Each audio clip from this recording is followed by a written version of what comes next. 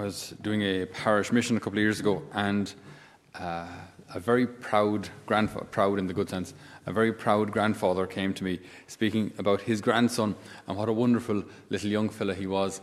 And he said, it was the most touching experience I've ever had when little Giovanni comes into the living room and says, Grandad, can I have a pliers? And Grandad, he was a TV repairman, so he had all sorts of pliers. And he said, what kind of a pliers do you want? He said, a big pliers. What do you want a big pliers for? I want a big pliers for pulling nails. You want a big? What are you pulling nails out of? And then he just said, well, I just saw poor Jesus on the cross, and I just want to take him down. I think he suffered enough. And the granddad was like, oh my goodness, that's beautiful. It just the simplicity and the beauty of the little heart of a child. You know what I mean? I've just seen Jesus on the cross, and I think he's suffered enough. I want to take him down off the cross. Can I have pliers, please? And this is today's gospel. I bless you, Father, Lord of heaven and of earth, for hiding these things from the learned and the clever and revealing them to mere children. And this is like we adults, we can just really complicate things. My goodness, can we make things complicated? And often, the more we study or the more intelligent we get, the more kind of confident in our own intellectual ability we become. Then we start telling God what he can and can't do and what he should and shouldn't do. And we see how then theology can start to actually veer us away from God if it's not done, if it's not taught, and if it's not learned with a spirit of childlikeness, which is basically a spirit of humility. So approaching God, or approaching the study of God, theology, without a sense of humility is dangerous. Absolutely dangerous. I mean, even we see in Scripture, Satan himself quotes Scripture to Jesus to tempt him. He quotes Scripture. So he knows Scripture and he uses Scripture. But the fact that you know Scripture and use Scripture doesn't mean you're doing it in the right way or with the right intention. So it's very, very interesting how in order to understand God, it's not about becoming just intelligent in the worldly sense, confident in my own ability in the worldly sense. But it's about recognizing who I am before God, which is very, very small. Loved, wanted, but very, very small. We are loved into existence. We're, in God's eyes, worth dying for. That's what the cross is all about. But balance that with the fact that we're very, very small. We're important. I mean, the things that we do and say, our actions and reactions are important because they affect others. But let's not get ahead of ourselves either. It's an interesting kind of a balance that we always have to maintain. You know what I mean? To not kind of fall into this idea of I'm completely insignificant. I mean, I'm a tiny little speck of dust flying around on this earth, which in comparison to the size of the universe is a tiny little speck of dust flying around the sun, which we think is pretty big, but in comparison to the universe is a on fire speck of dust. And that's it, you know what I mean? So on the grand scheme of things, does anything matter? You don't go that far either. And the other extreme then is to think, well, you know what I mean, we'll invent God for ourselves and we'll decide who God is and how God is and what God can do. That's making yourself God. That's the other extreme. So we're somewhere in the middle where we're creatures. We are loved by God, loved into existence. We are redeemed by him. He wants us to be in heaven with him for all eternity. And in order to get us there, he has died on a cross. So that's what we're worth. But at the same time, you're not God. And so this attitude of a child is just so important. And it's difficult because there's, by the way, a quick distinction. There's a difference between childlikeness and childishness. Childlikeness is like humility and reliance on God, where you come into the chapel, if you're childlike, you recognize that before God, I'm not here, God, to tell you what to do, so I kneel down and I reverently entrust my prayers to you, Lord, because you are God, and I trust you. Childishness is jumping up and down, stamping, going, I want it now. That's childish.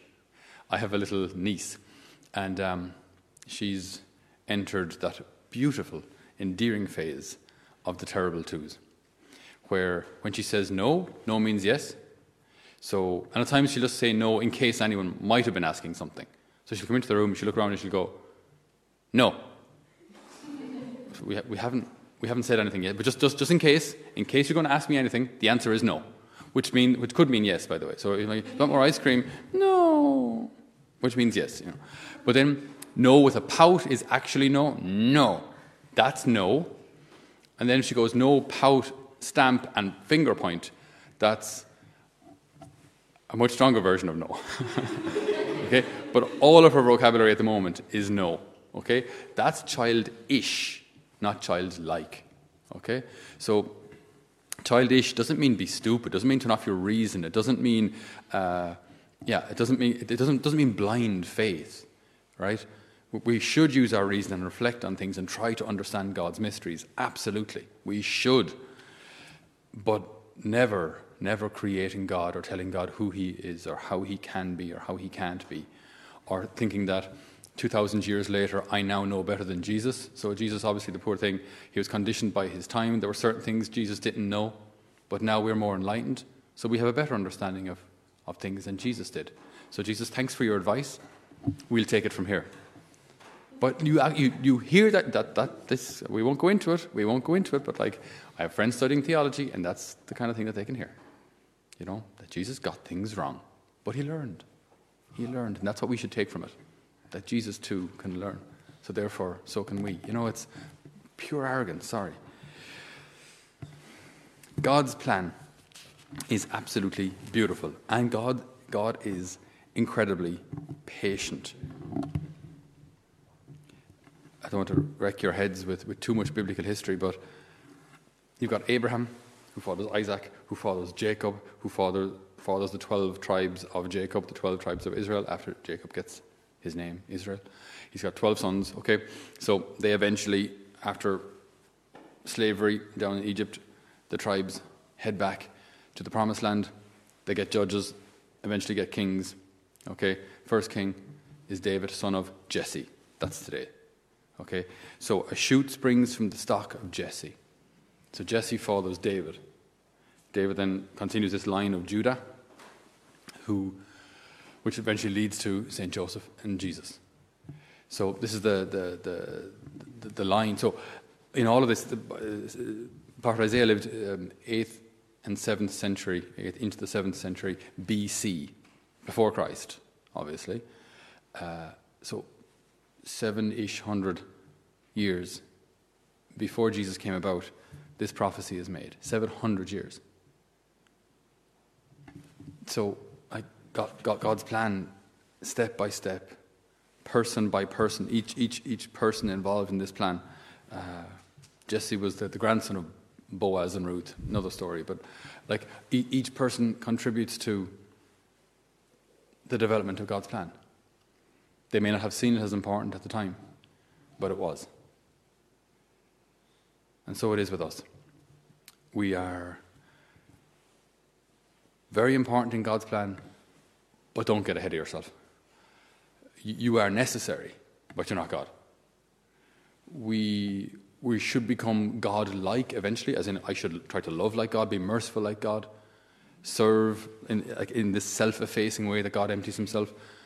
I should try to do like that, yes, but I'm not one of the Trinity like. So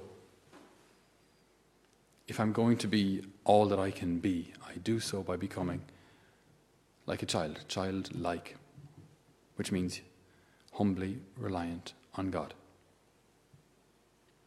And if I do that, then I too can be part of this wonderful plan of God, which unfolds so patiently in time, which will eventually then lead to the visible manifestation of the glory of God here on earth, the realization of God's kingdom. So we ask, Lord, that today we may choose to follow you, that today we may choose to give our lives to you, that today we may choose to do everything out of love for you. Amen.